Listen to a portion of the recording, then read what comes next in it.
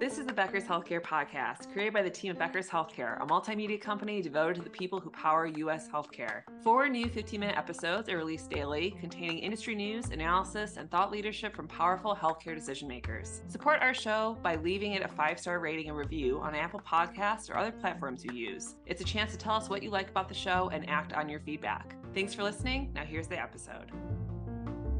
This is Laura Dyrda with the Becker's Healthcare Podcast. I'm thrilled today to be joined by Alan Hathcock, Chief Executive Officer and Medical Director at Northern Colorado Hospitalists. Alan, it's a pleasure to have you on the podcast today. It's a pleasure to be here, Laura. Thanks for having me. Now, I'm really excited for our discussion. I know there's a lot happening in healthcare, and really it's a critical time right now to be looking ahead and making improvements and doing some really great things. But before we dive into our broader discussion, I was wondering if you could tell us a little bit more about yourself and your background. Sure. So as you mentioned, right now I'm the CEO and Medical Director of Northern Colorado Hospitalists, as well as NCH Health Partners. We're a large physician-owned independent regional hospital medicine and post-acute care group in Northern Colorado, and we partner with University of Colorado Health Hospitals. I'm also the Vice Chief of Staff at our Level 1 Trauma Center, Medical Center of the Rockies in Loveland. So I'm kind of wear a multitude of hats, and internist by training, and then I've been practicing hospital medicine now for more than 10 years. Got it. That's really great to hear, and definitely exciting to just have all those different aspects of the healthcare system represented in everything that you do. And, when you look at where we're at today, what are some of your top priorities? What is really top of mind for you right now? Well, I think, one thing that we always are focused on is patient care. I mean, you have to have that as kind of your cornerstone for any program, especially a physician owned and run group like ours. That's step one always. And so I think, during the pandemic, there was a lot of really shaking up of the healthcare systems and processes. And I think one of the big things that a lot of folks are doing, both in our group and then in healthcare systems at large, is refocusing on trying to provide the highest quality of patient care. So, looking at process refinement, things that need to change or adapt, maybe that's always going to be our priority. And I think so that's sort of step one for me always.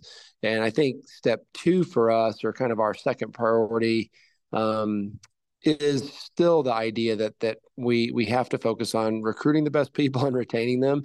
Burnout is a huge issue still all throughout healthcare, as you guys and Beckers are well aware. I mean, there's just statistic after statistic with physicians and healthcare providers that are changing jobs, leaving the profession, et cetera. So that's probably our primary focus outside of the clinical realm specifically, is how do we support our frontline providers? How do we support our physicians in this kind of peri-pandemic era? Absolutely. I think that's such an important point. And definitely, when you look at that aspect of being able to support providers and making sure that, they're able to operate in a way that's providing great patient care, but without putting too much stress on themselves or feeling burnt out. Is there anything that you've been able to do over the last few years that has really supported them in this space and yielded some great results? Yeah. So, I mean, I think the pandemic really was a good mirror to look at how you're doing things, right? And luckily we've kept 2.5% turnover rate in our organization, even throughout the pandemic, which is extremely low. And that's really a testament to the fact that we focus on all sorts of pieces of the physician retention puzzle. We've looked at just the environment of how the rooms are set up, our workrooms, for example. Do they really lend themselves in a way to allow collaboration, to allow collegiality, kind of build that culture? And then our processes, just even from our day-to-day workflow, our clinical workflow, our scheduling processes, we've really looked at all those, how we have services at the hospital, how our admission cycles go. All those things are part of, de-stressing our physicians and sort of that mental burden and that mental workload, trying to make it as smooth as possible. And I think that shows you're investing in people. And so we've tried to say, hey, look, what do you guys need? What do you think would be helpful to support you so you can sustain this career trajectory? And we've done some of those things. We actually implemented a sabbatical program that starts in January. So we kind of have a cycling sabbatical for the physician owners of our group, over the course of several years, where people can have that time away. And I think that people need that after the pandemic. That's just kind of one specific benefit that we found that our group values quite a bit. There's obviously, paternity leave, looking at those type things, looking at all sorts of benefits programs. I think those are things we've really kind of turned over the rocks to see what we can do and improve upon to not only recruit physicians, but retain them once they're here. And so far it's been very helpful. I think that's been the one aspect. And then from the leader side, really working on career development. You need a deep leadership bench. And one thing we've been focused on is, giving extra financial support for people that go to leadership training programs and explore conferences and learn how to be a better leader for physician and provider groups. And that's, pays dividends down the road, because you have more and more people that can really help your clinical processes and help navigate some of the obvious, challenges that happen all the time in healthcare. So those are just some of the things that we've done to really focus on the physician retention and burnout piece. I love that. I think those are such great ideas, and certainly areas that not only help the physicians, but the organization at large. And speaking of that, how do you see Northern Colorado Hospitalists evolving over the next 2 to 3 years or so?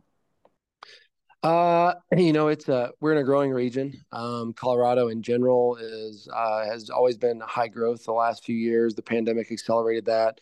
Northern Colorado, where we work in the region, is just a tremendous level of growth. And so what that really means for us is, well, how do we upstaff to meet that demand as our hospitals grow, as our patient population grows in different regions, and how do we focus on maintaining our culture through that growth and expansion? I think that's one thing that we are focused on right now. So that's a big part of it. And then another aspect in the next 2 to 3 years, and some of the groundwork that we've recently laid, is looking at kind of new and innovative ways to care for patients along the spectrum of care. We really see there being a lot of gaps in care right now, where the inpatient to outpatient setting. And so we actually established a post-acute care division, NCH Health Partners, over the summer, and have launched in some skilled nursing facilities and acute rehab facilities around the area to help with these transitions of care, to try and kind of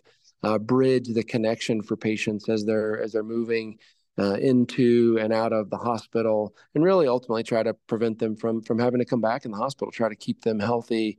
And so that's a big program that we're lifting right now. And so over the next 2 to 3 years, we'll be developing those transitions of care, trying to leverage some of the telemedicine opportunities, and maybe even AI. I mean, we don't really know where AI is going to go, but we all think it's going to be a part of our life in tremendous ways.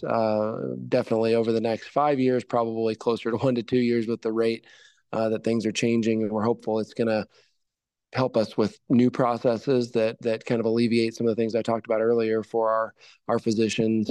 Maybe makes one extra tool for either clinical decision making or helping with documentation, all the things that right now take more time out of a provider's day.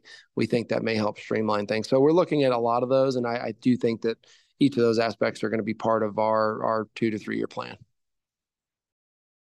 Got it. That makes a lot of sense, and really seems to tie nicely into the initiatives and projects you already have. And thinking through, that kind of digital transformation, how you're growing and developing and continue to be innovative. What is it like for a leader to kind of change that culture around that for the other physicians that you work with in your team? How do you make sure that everybody is looking at things in a new way and really embracing whether it's technology or other processes and methods to become more efficient and effective at what they're doing?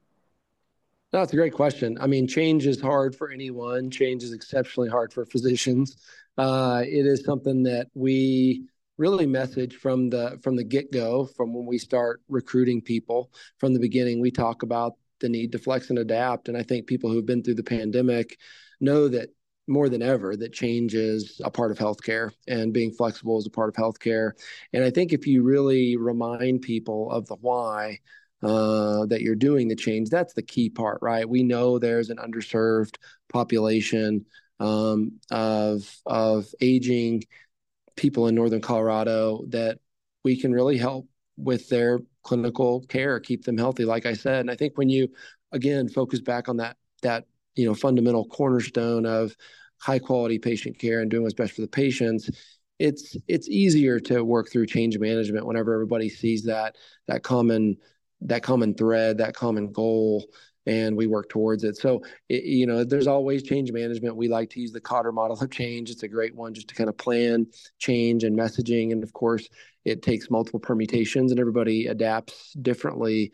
But I think if you can really relay the why behind those changes and make sure you have the right stakeholders at the table, and that, again, falls to an excellent leadership team who is ready for those initiatives, and you make sure that your processes are in place. I think that's really what can make change messaging successful for leaders. I love that. Thank you so much for that advice. Now, before we wrap up here, I know you already talked a little bit about some of the changes you've made on staffing and retention. Is there anything else you'd like to talk through or share with us that's really been successful for you over the last year or so? Yeah, so we've made a concerted effort to rethink care delivery. As I mentioned, I think that care delivery is changing, and I think we have to make sure that we're open to new models. It can't always be in-person, face-to-face care. And I think that's one thing that we're really trying to explore is how can we do it differently, more efficiently, in a way that serves the patients, in a way that also can serve the providers, if that makes sense. So trying to extend your reach without having to always extend the physical manpower. And I think that's something that we're still working on, still trying to figure out in our post-acute division.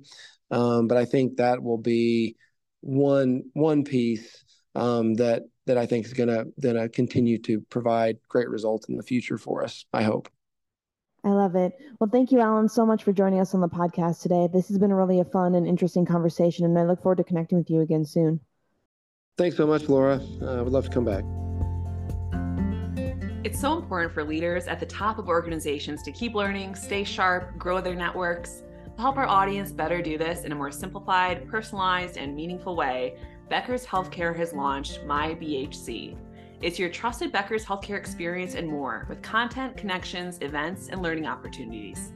Join the community free of charge at www.my.beckershospitalreview.com, and we'll see you there.